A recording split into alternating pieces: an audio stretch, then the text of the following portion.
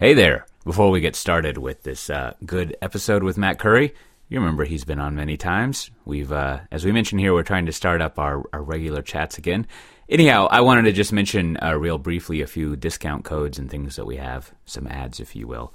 First of all, if you're interested in hearing more about the kind of stuff that Matt Curry and I talk about, how Cloud Native is panning out with everyone, technologically and meatware-wise, come check out the Cloud Foundry Summit, which is June 13th and 15th. It's over in, Santa Clara. And if you use the discount code CFSV17COTE, that's Cloud Foundry, Silicon Valley, 17, COTE, you can get 20% off registration. I'll put a note to it, hopefully, in the chapters for this episode, right where you're listening to it in the show notes, if you go to cote.show as well. Also, we have Spring Days coming up. So if you're interested in any sort of Java or software development, microservices, all that kind of stuff, especially Spring, there'll be 2 days of it. Up in Chicago on May 30th and 31st. And if you use the code SPRINGDAYS_half off, you can only pay $100 instead of $200 for it.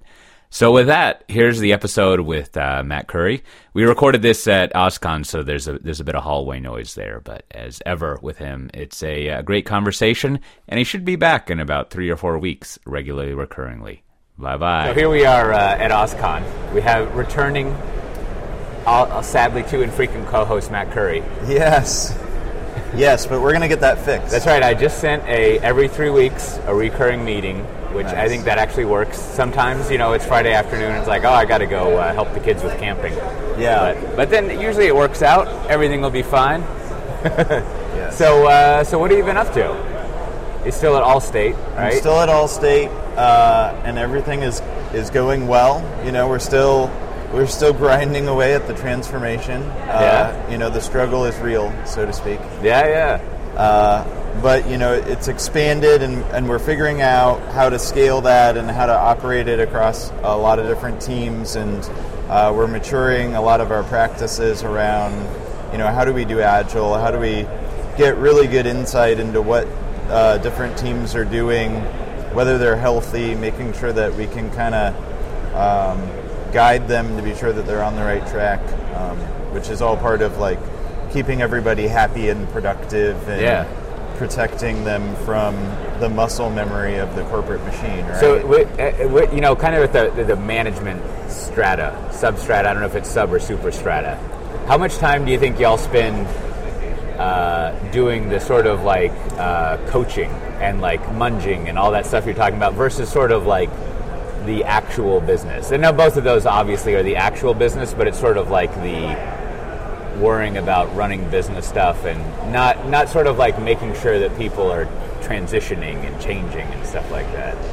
Yeah, that's a really great question. I think at first a lot of our time and energy was focused at the engineering level. Yeah. And that has kind of matured to a degree that I don't know if I would say it's completely self-sustaining, but it's much more self-sustaining than it was before. Yeah.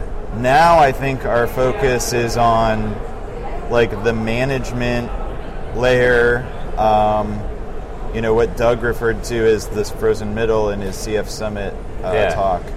But about reminding people that we're dealing with new technology, and new technology requires a different operating model. Yeah.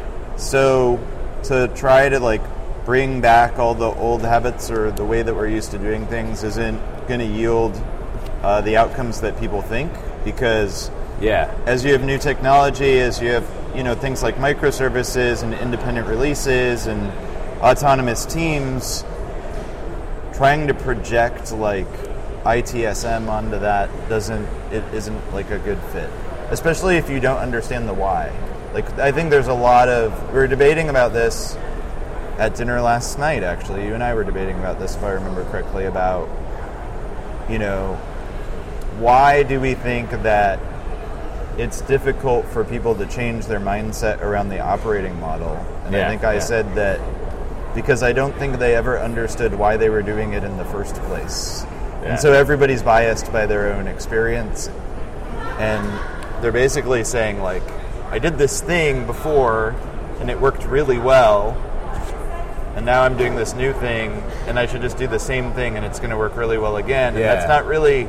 It's not really true because things have evolved. Like they're not the same. We're not doing the same work at the same scale. Yeah, like we were talking about. I mean, I think this has been one of the great mysteries of whenever I paid attention to stuff is I forget how I was putting it. We weren't drinking that much, so I don't know why I can't remember. but you know, it's essentially like everyone. Well, it's sort of like a common known thing that no matter what discipline of human life you're in, that you basically have to be adaptive to change, right? Like you sort of like, it's kind of like normal, at least in the past, let's say 150 years of human existence. Right. That things get updated, new situations come about, and so you have to like relearn things. And despite that, that's not how most people operate. Just like you're saying, they kind of like stay in a steady state of things. And I think the other thing that's always, at this point, it's not confusing, but that's frustrating because I don't understand the mechanics of it. This is a bit of what you're talking about. Is I think it's summarized really well by, I think it's Larman's law, Okay. which basically is this 4-part law. Like all laws from Agile stuff, they shouldn't call it a law. They should call it like something Larman thought of one day. Right. But it's a good breakdown of the frozen middle, which is like every organization is incented to behave how they're currently behaving, and they've gotten that's sort of how they think, therefore, and then so pretty much what an organization will do is that it's always going to revert to the status quo, and then also defend being at the status quo. And so one of those things is like everyone will always tell you why you can't do the new thing, because Right. eventually they just want to go back to status quo. And it is like, I think the interesting, well, it's not so much encouraging, but what you were saying last night, that kind of like, it's always good to have more weight on a point that's intuitive based, which was like, well, just because people haven't experienced doing things the new way. And I mean, I'm kind of grossly summarizing what you're saying, but like, they have to experience the success of this, and then it's easier for them to intuitively know they should be doing things in a new way without, I guess the other lever you have is just like trying to force them to do it. but that doesn't really work out very well. It doesn't work out very well, yeah. And I think- Especially if the end goal is like, we want to set up a system where you are intrinsically motivated to do the right thing, and the beatings will continue until you do that. Right. Yeah, changing incentive systems, as it turns out, is really hard because, as you stated, like self-preservation is the ultimate incentive. Yeah. Like, I do these things today. If tomorrow we don't do these things anymore, what does that mean to me? Yeah. And for the most part, I think it should mean that people are just doing different things. Right. But there's always this fear of like, well, if I can just secure what I'm doing today, then I don't have to worry about like the risk of what if this new thing I have to do tomorrow is something I'm not very good at. Yeah. And I think it's like very unconscious. Like I think most people don't really think about themselves as like change resistors in a sense. Yeah. I think it's just, I don't completely understand it because I haven't experienced it, and therefore I don't actually believe. Like, oh, is this stuff real, or is this all just like children from Hacker News talking about how we should do these things that have actually never built production systems? Yeah, I know, kind of to that point, one thing I've been worrying about a little recently, it's hard to think about this stuff because you're always supposed to be like not arrogant and a person of the people or whatever, but like I almost have the sense of like through most of my career, I've always like been a shiny object syndrome person, and I want to try out new things. And as I get older, it's not like I want to try it out every day, but like every few years, I'm open to like doing things in a new way, and I'm always searching for a way to optimize, which sort of like, put one way, makes me sound like great because I'm doing that. But like I think a problem that you're kind of, at least to me, like nudging up against is, it makes me not understand people who don't think that way and who aren't by default. And I think most people in all walks of life are like that. Like, I mean, I guess to be fair, I've never really cottoned on to why I would be a vegetarian. So maybe I've got Larman's law of diet, where I'm just I always find out a reason to go back to the status quo of eating a bunch of meat. Right. So I'm sure in other walks of life I'm like that, but it does like create this blind spot of like I don't know what to do with people who like aren't interested in learning for the idea of trying something new, right? And like, so I don't know what to do with them. Yeah, it's a challenge, and I think that Simon Wardley talks about it a little bit. I went to his mapping session here at OzCon, which was awesome, and I think they're doing some online tutorials with like a discount rate that it's floating around there in Twitter. Maybe we'll throw it in the show notes. But he talks about you basically have pioneers, settlers, and town planners, and right. that, like people fall into this stratosphere of, like you said, like new shiny, always going to be jumping on to the next cool, awesome thing and pushing the boundary of innovation, and then you right. kind of have this middle of the road, like taking some of that stuff and starting to operationalize it, and then you have like this other group which is really about like the process, and like we really have to industrialize the thing, and so I think thinking about people in that stratosphere and trying to like kind of manage it is somewhat useful. Again, though, I think I don't have an answer.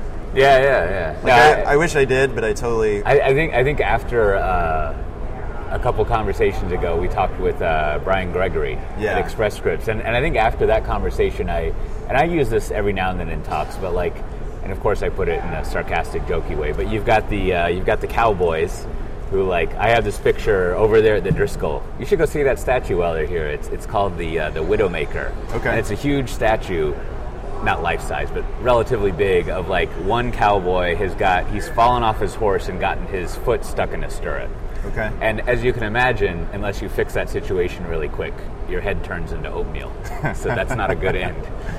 So behind him is this guy who's gotten out his rifle and he's trying to like shoot the horse out, from underneath him, because that's the only way to like live. And it, I use that and I'm like, there's a certain amount of people who are like, oh, this is just every day, not a problem, right? Like, I'm fully willing to take on these risks and big things, like they're like the Mavericks. Yeah. And then you go to a slide and it's basically this nice picture of some waste management personnel putting some garbage into a big truck, and it's sort of like, and then there's garbage people, and that's the snarky part. But like, both of these roles are like equally really needed.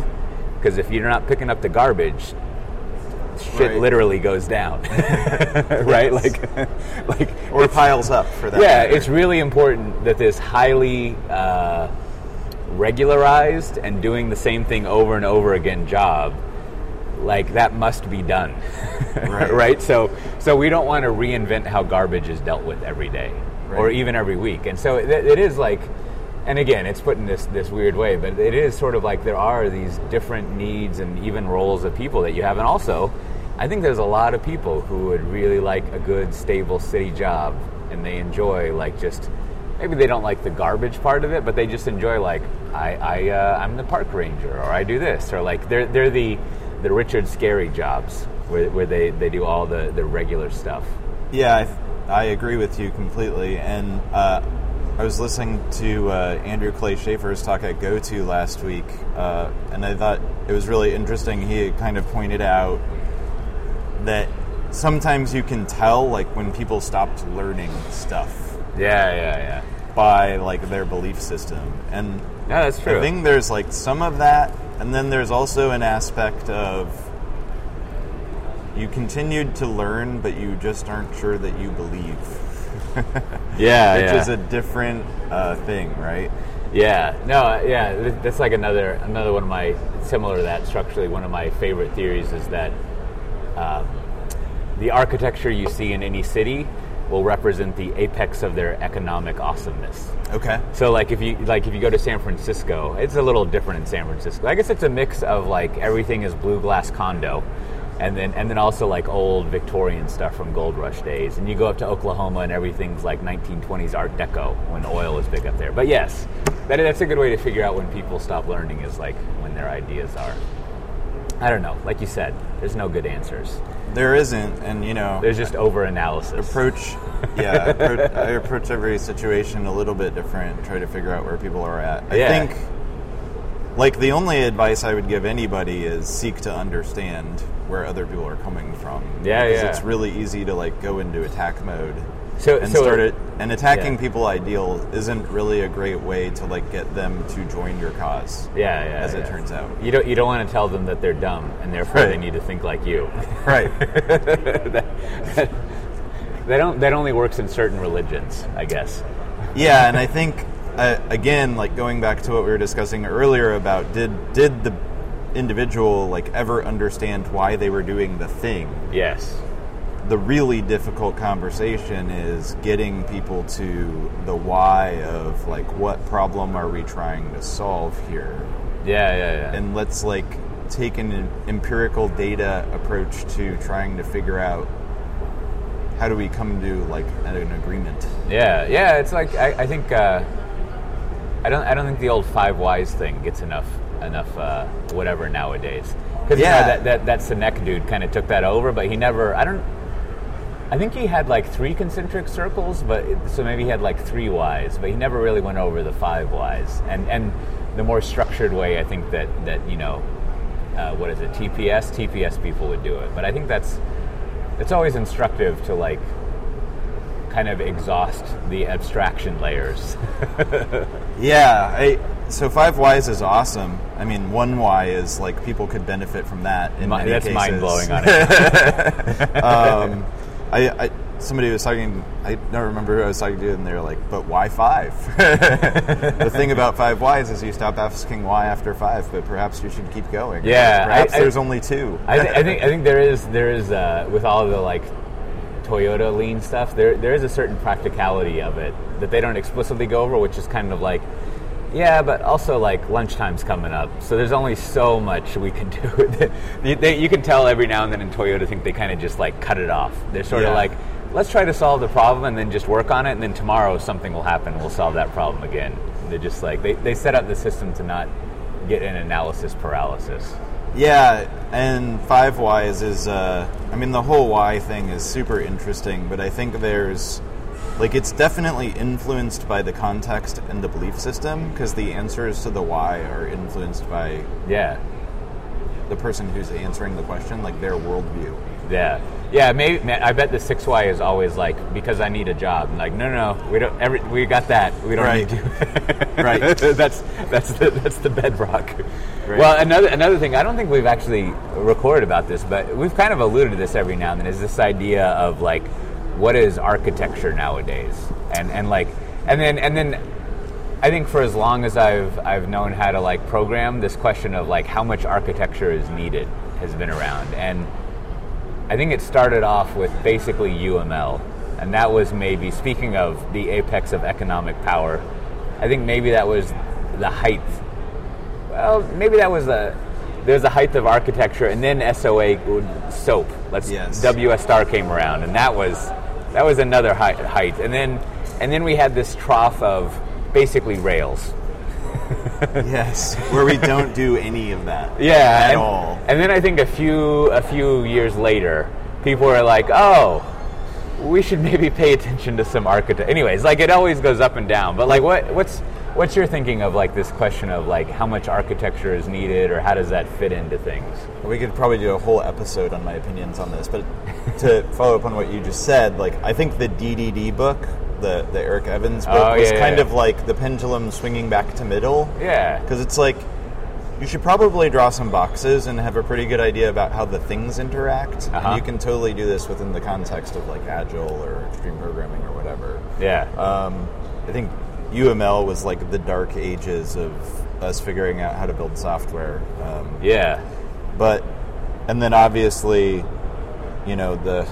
the Rails, like, my architecture will be defined purely by the tests that I write, is probably like saying like, I can I don't even know. You're like staring at the leaf, and you have no view of like the forest. Yeah. And so there is definitely like a practical approach that's sensible, and I think like that pragmatism has to expand into all areas of architecture. But I think what's interesting, and this is kind of my big commentary on this, is like the architectures you have are not, or the architects you have, or the architecture practice that you have is not what you need. Yeah. And that's kind of like, per what we were talking about earlier. Yeah, and I think that's occurred for a number of reasons. Like one is, I think that most firms don't have a really good promotion path for distinguished engineers. Yeah. And so engineers become architects as a mechanism for promotion. Right. But as it turns because out, of the 6 why. Yes. we need a job. But as it turns out, architects have to be like really good at communicating and articulating abstraction, and a lot of those folks are terrible at that. Yes. But they might be really good software engineers. And so what happens, I think, is the architects that you have are not the right people for that job. And so you end up with an architecture practice that isn't accomplishing the outcome that architecture was intended for. Yeah. And then I think there's this also interesting play, bringing up Andrew Clay Schaefer again. Every time I talk to him, he's like, have you read the Google SRE book? Have you read the Google SRE book? So I've read the first like 3 to 4 chapters. I don't think that totally counts. Yeah, I think I've more or less read it all, and I think the idea with that is like you should skip the next 10 chapters. Yeah. And go right back into the management layer stuff. Right. Although I don't know, you probably would be interested in the middle part, because it's kind of well, I shouldn't say kind of, it's interesting to read their perspective on how you run stuff on systems management. Yeah, and I think that one thing that became apparent to me, I went to their OSCON session here, and that was fantastic as well, but it was architecture. Like, it was systems design, basically, like, how do you scale the thing, and, like, what happens under failure conditions, which really is, like, a lot of what architecture is all about. So there's this interesting convergence of, like, that practice and how it's manifesting itself at Google. At the same time, like, without architects, we probably don't have platforms. Yeah. Because otherwise, who's, like, noticing the repetitive patterns and, like, bubbling that up to some level of abstraction that everybody can consume? No, that's a good way of putting it. Like, I was writing down some idea here. I hadn't thought of to connect it to that, but that's exactly it. Is like, I think there's almost 2 notions of architecture. One of them is like let's call it the a priori, to be all fancy pants, like, thing where, like, in order to write the software, we need to have an architecture that kind of defines how things are going to be laid out, right? Like, and this is, I wouldn't call it waterfall think, but it's like, it's like cart before the horse think. Like, it's doing things in an order, and that has some validity. Like, you should, if you failed to plan, you plan to fail, as it were. Right. But I think, like, as you're talking to, there's this. One of the struggles that we have more is exactly what you're describing, is like a huge function of architecture is ensuring the resilience of your software and also the overall, like, application. Like from a base level for the architecture of an SRE is like, this is a huge scale application and things are going to, like, screw up. So you must do them this way, right, so that they can run. But then even a level above that is like, you're going to want to be able to implement these kind of features and these kind of integrations, and, like, as we learned when suddenly, like, smartphones were, like, a big deal, like, you really are going to need to have a totally new UI in, like, 6 months, or you're going to be in trouble, right? Like, so architecture is almost that's future-looking stability, which I don't know if a lot of architects, like, do that, like.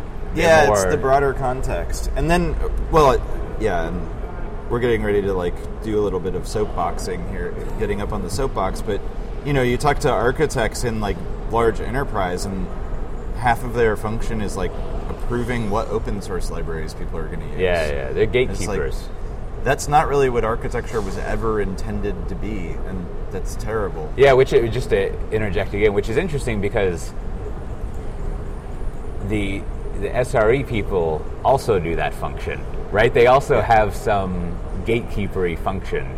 Right. And the way that they enforce it is a little different. They enforce it through, I guess, pain, right? Like if you don't follow our rules, we will not help you. They do it through the "I'm taking my toys home" thing.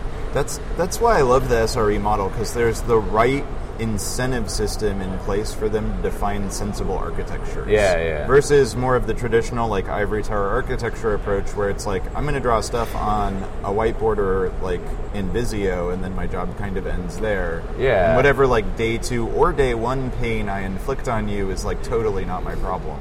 Yeah.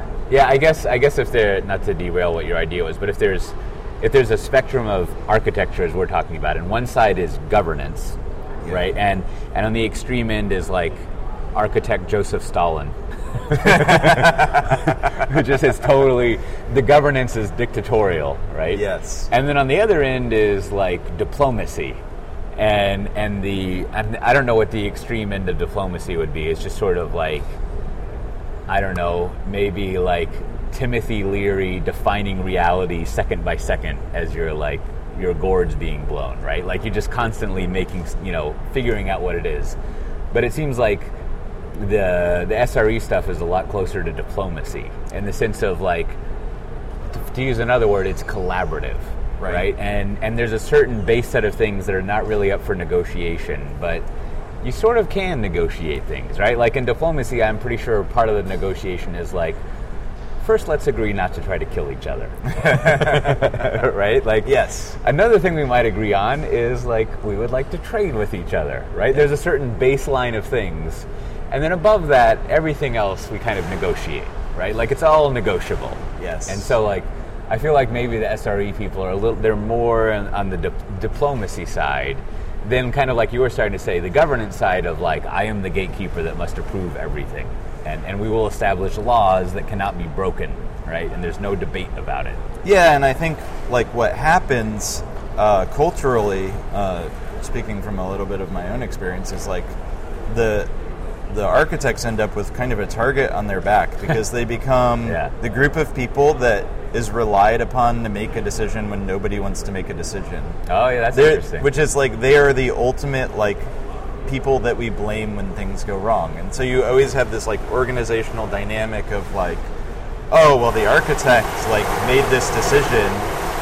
As it turns out, the architect may have never wanted to make that decision in the first place, but absent anybody else in whatever meeting or decision committee being willing to make a decision, they made the best decision they could with the information they had at the time. Yeah. And then there becomes this like cultural like underpinning of hey, architecture like doesn't know what they're doing. Yeah. And we'll just blame them for all the bad decisions that we made them make, because even though we had more knowledge about the context of that decision, we did not have the courage to be like on the hook for the consequences of that decision. Yeah, that's an interesting confluence of things, because usually the orientation is that shit flows downhill. Right. But there are several positions where you almost have built an aqueduct to have the shit go uphill.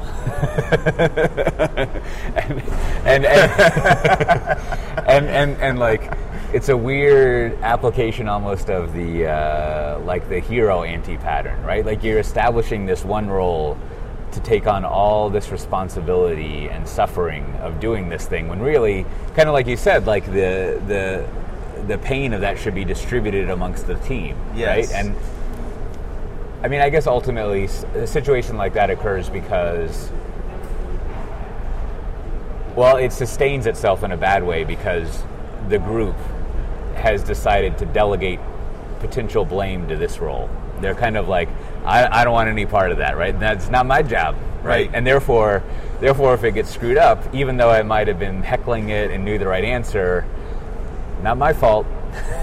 Yeah, and as it turns out, like, instead of the person who has the most information and is most qualified to make the decision, making the decision, like some poor sucker with a job title makes the decision. And then it becomes this self-fulfilling prophecy of like the exact discussion we're having, which is like, is architecture dead, or like do they offer value? And it's all of these cultural dynamics of the enterprise and just companies in general, like organizational mechanics that basically lead to this weird interplay of like how people communicate with each other and like the things they do. So what are your thoughts about how one could start to fix that problem or address it? Well, so I think like to me it's kind of a symptom of a cultural underpinning of it's not okay to be wrong. Yeah. And so I think to the degree that you can focus on building a culture around experimentation and learning and celebrating learning even when you're wrong because you're oriented to pivot quickly, I think that goes a long way. Like people will feel more empowered to make decisions when the consequences for those decisions are low. Yeah. Like if nothing bad is going to happen. And do you have some experience or like rules you're making up of like how to bootstrap that into the culture? Like for example, to cite it again, in the SRE book, they make this point. It kind of gets back to what we were talking about earlier. Is this is one of those things that's hard to what's the opposite of intuitive? Not deductively, but it's hard to teach someone to think that way, right? And so even when that book goes over, it's kind of hard. It doesn't quite convince you, but they say an end result of having not worrying about failure is that at all hands meetings every now and then we have someone go over a massive failure, right? And we, to a certain extent, like celebrate it, right? Like I guess it's like rubbernecking, like. What you're rubbernecking at is always tragic, and we should be worried about people stressful out. But to a certain, by the fact that everyone rubbernecks, it is also entertaining, yes. Right? And so, if you can shift to, you're sort of like, let's be entertained by someone fucking up big time,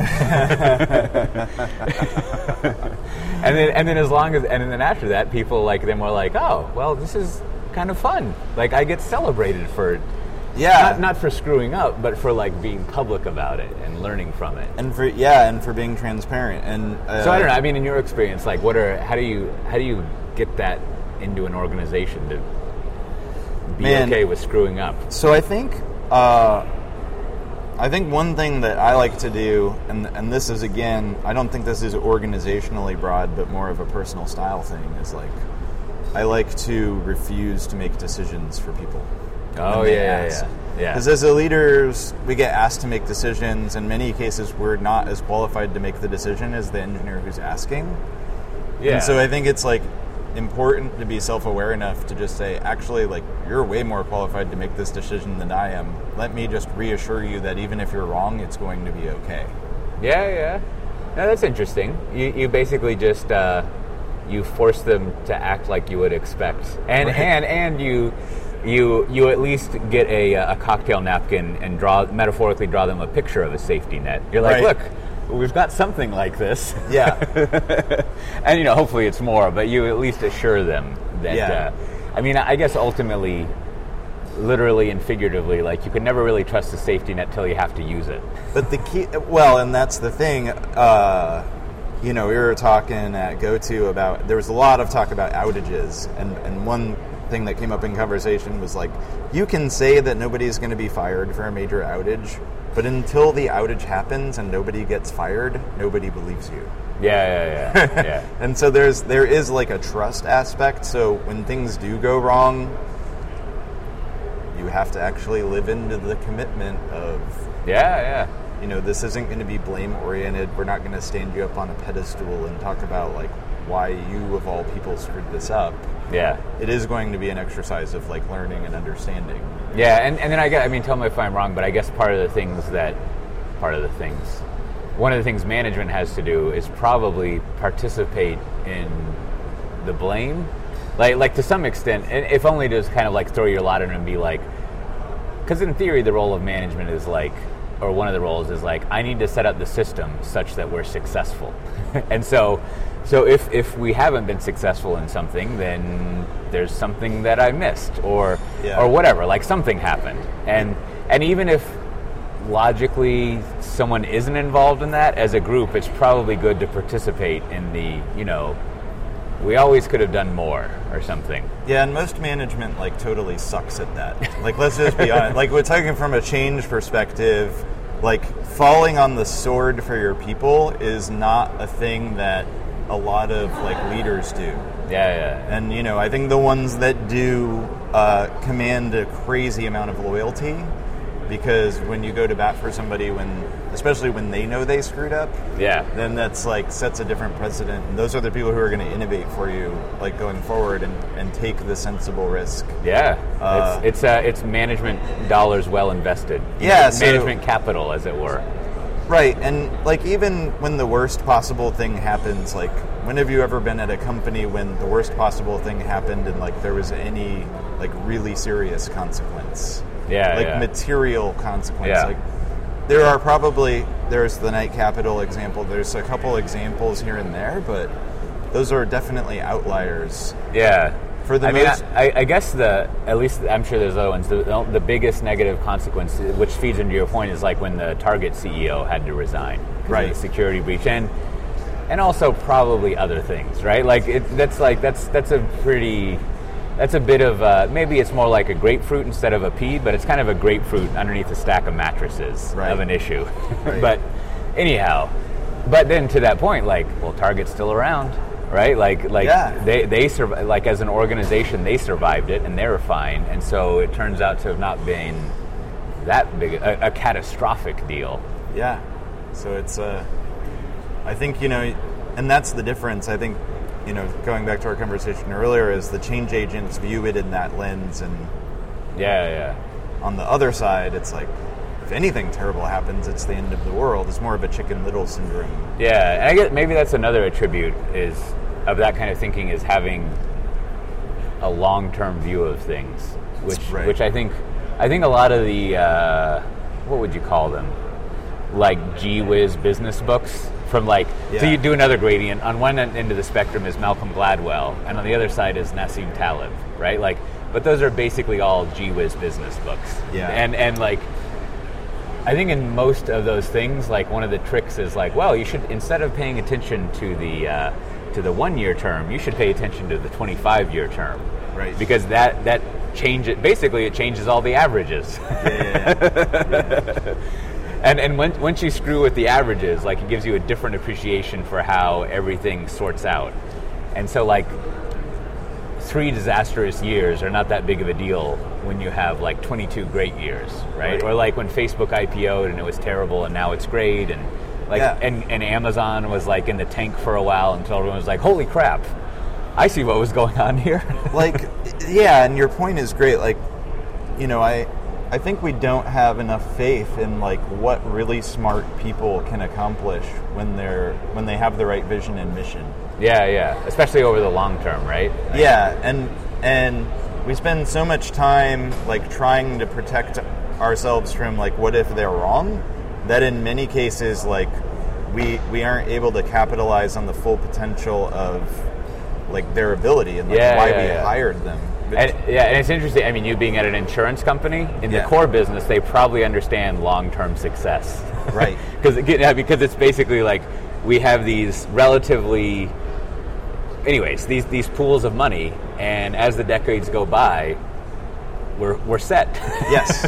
Right? Like, we know when we pay it out, and I mean, we're actuaries, so we understand the 20, 30, 50 year like thing of money and how that grows and doesn't grow and how to plan it out. And you just have to like apply that to an IT sense. So one thing I want to come back to and talk about, now I'm going to take the host and I'm going to interview you for a minute, but you know, I talked a little bit about kind of like leaders falling on the sword, or like leading, you know, I guess leading by example is another one of those, or, you know, the servant leader. Like we've heard kind of all of these things. You've obviously talked to a lot of customers that are going through digital transformation. Any common patterns regarding that in terms of like where you're seeing traction and where you're not, or like as far as just changing in general, or the degree that you've seen like leadership behavioral change and like how that's impacted the overall effort, and maybe what's worked. Yeah, I mean, I think, and this is why I think your T-shirt talk is perhaps over-referenced, as we were joking about last night. But it does, it in a nice way makes it, we were talking about this last night, is I think the only thing, is this true? Well, not to get it too abstract, but the only thing that works is to like dramatically change, right? And so that's very tautological. It's like, if you want to change, you must change, right? Yeah. Which is a good jokey slide title. Right. But like, what that means in the context of your question is that management has to dramatically change, right? And that's kind of the point of symbols that you make with hoodies and T-shirts and everything, is that like the first, management has to like think about, and I guess first of all, what do we mean by management? We mean people who are maybe not even like the tech lead on a team. I mean, to some extent, but the middle management and senior management. Right. And they have to think a lot about, maybe when they go off on that fancy retreat in February to some nice resort, and they have Tony Robbins come and tell them how to like be a better person. They need to spend some time thinking about like, what is my job? What do I do? What are the goals of the company? And I think to some extent, almost completely evaluate what they do on a day-to-day and then a yearly basis, right? And see if like, it's to use an old management book, right? Like smell the cheese often to see if it's still good. Yeah. and like, so that's kind of like the framing that I see. And what that ends up meaning is management does, I almost feel like they're the ones who end up having to change what they do the most. Yeah. Because, and I think their job is the hardest to initially do, and then more importantly, sustain. Because by definition, someone whose management is an achiever, to use the Big Lebowski term, right? Right. And they're used to like bureaucratic knife fighting and staking out claims, and like they're rising through a corporate structure, which is, I'm sure Allstate is fine, but like many other places I work at is like not a pleasant situation to be in, right? Like basically the way most organizations work is it's a zero-sum game, right? So like if my fellow 5 SVPs, the more they fail, the more I succeed, Yeah. right? And so like, so again, it's not again, but getting back to it, the challenge becomes if you are like a VP of changing, you have to push that change up and out, like to your peers. Yeah. And that's exponentially harder than just getting a DBA to be cool with like talking to developers more, right? Because Totally agree. and so that's where a huge amount of the challenge comes from. And I think, but you have to do it, right? This is another one of those things that's inexplicable, is you have to somehow, you have to make a study, and this is what I always mean by bureaucratic knife fighting, is it's situational and different, but somehow you've got to get to like the board or the CEO or whatever group controls the most cash flow and get them to be on your side. Because at that level, it's just all about cash flow and profit, right? Whenever you can like get them to be on your side, then things are easy street. And like, without naming names, like there's some big retailers I've worked at, and once they get the actual business units who are responsible for the lines of business on their side, then pretty much it's easy street, or it's easier street, right? Sure. And so like you just, somehow you figure out how to get the cash flow people on your side, and then they'll let you do whatever wacky theoretic IT shit you want to. Yeah, I think that's that's a point that we've talked about a lot. Is how's it going? Is the big challenge is, how do you create alignment between business and IT? And most IT organizations, like if we're very honest about delivery, don't really have the credibility to stand Exactly. on to start dictating to the business like how they should build Yeah, software yeah. products or any other product for that matter. And then I think the one other, so it's kind of a crappy answer, because the answer is like you just need to change, but I think there's context to it, right? So the first thing was like context of like the way you clear the decks so you can change is to get aligned with the business, which means help people make more money, right? Find the cash flow people. And the other one is related to that. And I particularly noticed this in government and military institutions, right? And they're a little different, where I don't know how it is in the rest of the world, but the U.S. government people I talk to, they're basically 15 or 10 years behind, not always technologically, but sort of like, well, the symptom of it is procurement and sourcing. But I think the disease is more thinking about the pace at which we should be thinking in a citizen-centric way of delivering IT, or as the military people would say, a mission-centric way, right? And so, like for example, if you're in a policing function, your job is basically to make sure that the individual police people can communicate really fast with each other and can kind of sync up about what they should be doing. Right. Whereas if you're in a more citizen-facing thing, your job is to make sure that, like, when I go to the DMV, it's as quick and painless as possible. And until recently, you should probably accept credit cards. Right? Yeah. Like, it's only recently that I remember being able to go to the DMV and pay with a credit card. And I think they still impose, like, a 2.5% fee, which is sort of weird. Yes. Because it's sort of like, but this is, at the end of the day, all my money. So can you just bundle that into the price? I don't mind. Right. Anyways, and I don't think that mentality, like, pervades government thinking as much as it should. Yeah. And then a consequence of that, if you're not thinking in a user-centric way, this is kind of a shaggy dog explanation, but if you're not thinking in a user-centric way, you don't fix procurement so that every 2 years you can go and get the best way of doing something, and so you get stuck with these old systems.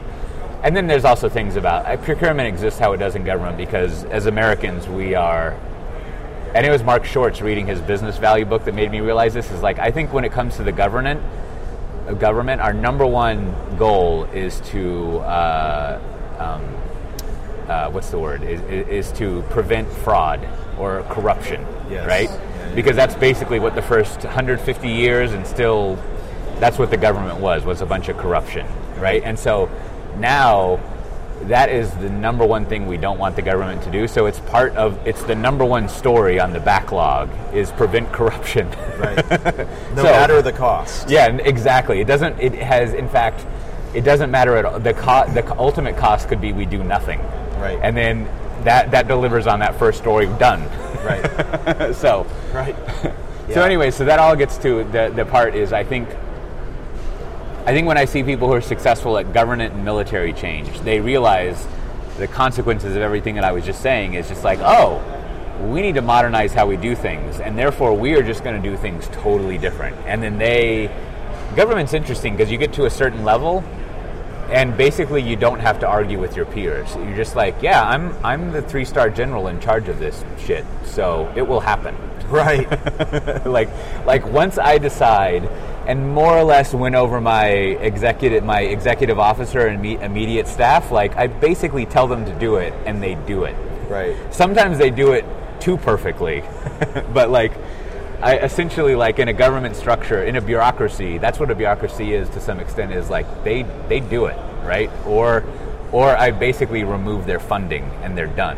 So I think which doesn't always happen in government stuff, but yeah, I mean, listening to you talk about that, like, one thing that comes to my mind is, like, is this really all just execution? Yeah. And I actually think the answer to that is no. Like, Steve Jobs had some famous quote, and I'm going to screw it up, but it was basically along the lines of, like, high degrees of teamwork at the management level results in high levels of teamwork at every other level. Exactly. And so, like you're kind of talking about, is like, when management actually starts to operate as a collaborative team together in a cross-functional way, instead of just, like, knife fighting over the next slot at the next level, then I think that is something that drives change. Exactly. And that has some part to do with execution, but a lot of it is behavioral. Yeah. And then I guess the only other comment that I have, which is, like, completely unrelated to what we've been talking about, I don't know completely, but is I think the funny thing about the T-shirt bit was, and I am giving that talk later this year at the SANS DevSecOps Summit, so come hang out and see that. But was it the implication is, like, putting on a shirt is something that's a very simple thing and requires, like, no effort. Yeah. Like, almost zero effort. But it's a very, like, visible change and sends a very clear message about that change is happening to everyone. Strategically, it's buy low, sell high. Right. Right. Like, and so it's like you said, like leadership has to change behaviors, and that can be really hard to do, but it needs to be visible, because a lot of times, like, leaders don't change, like, they're just not changing. The change ends at the PowerPoint slide. Totally. No, that's it. You could give, like, the first slide I give in my stump speech, which is I go to a slide and it's the one that has a picture of you, right? Oh, okay. And I always say, like, all right, how many people in the room are managers? And usually, depending on usually there's like 5% of the people raise their hand. I'm like, all right, all the rest of you, this is the time we get to laugh at the managers. Nice. and then it's basically the point you're making is like, unless management is like all in on this stuff, you're going to fail, right? Yeah. And then as staff, as individual contributors, you should be paying attention to that constantly, because, like, just to state the obvious thing that's for this context of what we're talking about should be stated more is, like, if the staff don't trust that the management is all in, they're just going to sandbag. Like, the staff will make you fail. Yeah. And so they have to trust that, like, I mean, everything we've talked about starts with, oh, I trust that management actually wants to do this and they mean what they're saying. And then I always have that joke is, like, you can always tell the management where it's like they give you these slides and they're like, see ya, I'm off to the annual sales retreat reward meeting. Yeah. Have fun. Yeah, like, the change is in your hands. What could possibly go wrong? Yeah. Yeah, no, I think that's really interesting. And one thing that I tell people often is the way that your organization views you is they take what you say and they try and reconcile that against what you do, and they smash those things together and come up with some belief system about what you actually believe. Yeah. Which is fundamentally creates the core of their incentive system. Because their incentive system is to get promoted, and the way to get promoted is to do what you as a leader want them doing, which they're going to, like, make assumptions about what you want. Yeah. So, like, if you're selling this change thing and your behavior is inconsistent with that, then, like, your org will not do it because they don't think it's what you believe. Yeah, exactly. Yeah, They'll do whatever they think you believe because that's how they get promoted. Totally. Like, it's all brings it back to the incentive. You know, I mean, so there's 4 things before we wrap up. Let's see if I remember them. I barely can remember 2. But one, I think fallible as we are, if there's one thing humans are really good at, it's figuring out what someone is actually thinking, right? And what they're like. This is, if I remember, when someone was trying to teach me basketball, like a physical manifestation of this is like, I forget if it's the hips or the eyes. It's the hips. You should always watch, like, the hips, because that will deter people will, like, turn their body before they turn their eyes. Right. So you can see, and they'll try to fake you out by looking somewhere else, but they'll be turning some other way. And so, like, humans are really good at reading all of the physical and other symbols of, like, this is what they're actually saying, right? And so, like, you got to line that up. And then the second thing is, I think maybe this is a frustration that I have with a lot of culture talks in our world, is they're mostly about, and not that this is bad, but they're primarily about the staff level, like how individuals and even teams should think. Yeah. And there's very little culture talks about how management should behave and change, especially senior management, right? Like, we even did it here. You gratuitously complain about the frozen middle, and you're like, frozen middle, right? Which has a good generative discussion to be had, but that's almost part of the staff as well. But what really is very rarely discussed is, like, so if I'm a vice president or an SVP or whatever the hell you want to call it, right? Like, what do I do, right? Like, and that doesn't come up very much. So, like, that's something that it'd be good to focus more on that. And then to that end, hopefully your friends at Allstate will approve this interview. But I did a to the end of, like, of having good advice for, like, management. I think Gary Groover is one of the only people who writes about this stuff. Like, and that's why. And then that business value book that Mark Schwartz wrote. Like, there's a few really good books that prove the point that there's not enough literature on it. So that HP use case or the case study Agile book was awesome. I tend to send that to people when we're, like, first getting started with the Agile discussion. It's good because you can be like, if they did it for firmware, What's your problem? There's also another thing where I think he says we spent a year writing test harnesses, Right. and it was worth it.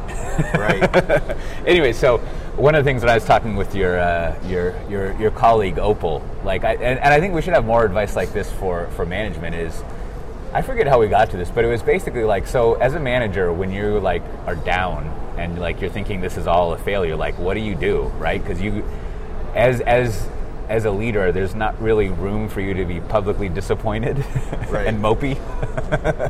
And she was saying, well, one of the things that I found is you have to build up a network of peers who you can basically go to and be like, I'm mopey. And they'll be like, no, let me tell you evidence-based ways, like why you're doing a great job, right? Like, Right. you might have totally like shit the bed in your organization for the past month or so, but you remember that time, Yeah. like not too long ago, that you did a good thing? And she, of course, didn't use terminology like that. And and then if you look at the long, like, you've been doing this for a year, and remember that the business has grown this much, and you've improved that, so you have to build up, as management, a network of people who you can, I guess, literally or figuratively go have drinks with, and for them to cheer you up, because it is like, because you're at the top of that aqueduct. Yeah, and I would of, say of like pumping all the bad stuff uphill. even when you're a part of rapid change and improvement, especially when you're coming in and like in terms of how that is relative to how change has been historically over the company that you're in, Yeah, it never feels fast. yeah, exactly. Like I've been a part of it on a couple occasions, and it has never, like, it always feels like a grind. Yeah. When you're in it, it's just like, and that's what it is. It's just a huge sum of small daily, like, incremental improvements, and just like pushing the rock uphill. Yeah, no, totally. And especially in management, very few people are ever like, good job today, management. Right. Yes. and it's compounded because being, not to get too whatever, but being a privileged node in the network, you're sort of not morally allowed to complain about not being appreciated. Right. like the higher the privilege level, the ethically, like, you're not allowed to carp about being underappreciated. So Yeah. there you go. That's, I forgot what the fourth thing is, but like, you should find your manager and say like, good job, management. Buck them up a little bit. Yeah, there you go. All right. Well, do you have anything else you want to go over?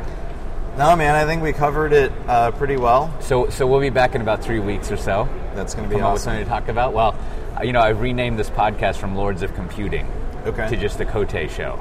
Okay. Then that way it's a variety. So if you want to subscribe to this, it's just, you go to, get this URL. What a world we live in. It's cote.show. That's actually like a TLD. Hey, look at that. Yeah. See? Good job, management. Good job, I can. management. A+. But We should yeah. make t-shirts. You should you should go look up Cote Show and subscribe to it, leave a review, or just write to us on Twitter. What's your Twitter handle there? My Twitter handle is Matt J. Curry. And I'm Cote. And we'll see everyone next time. Bye-bye. Bye-bye.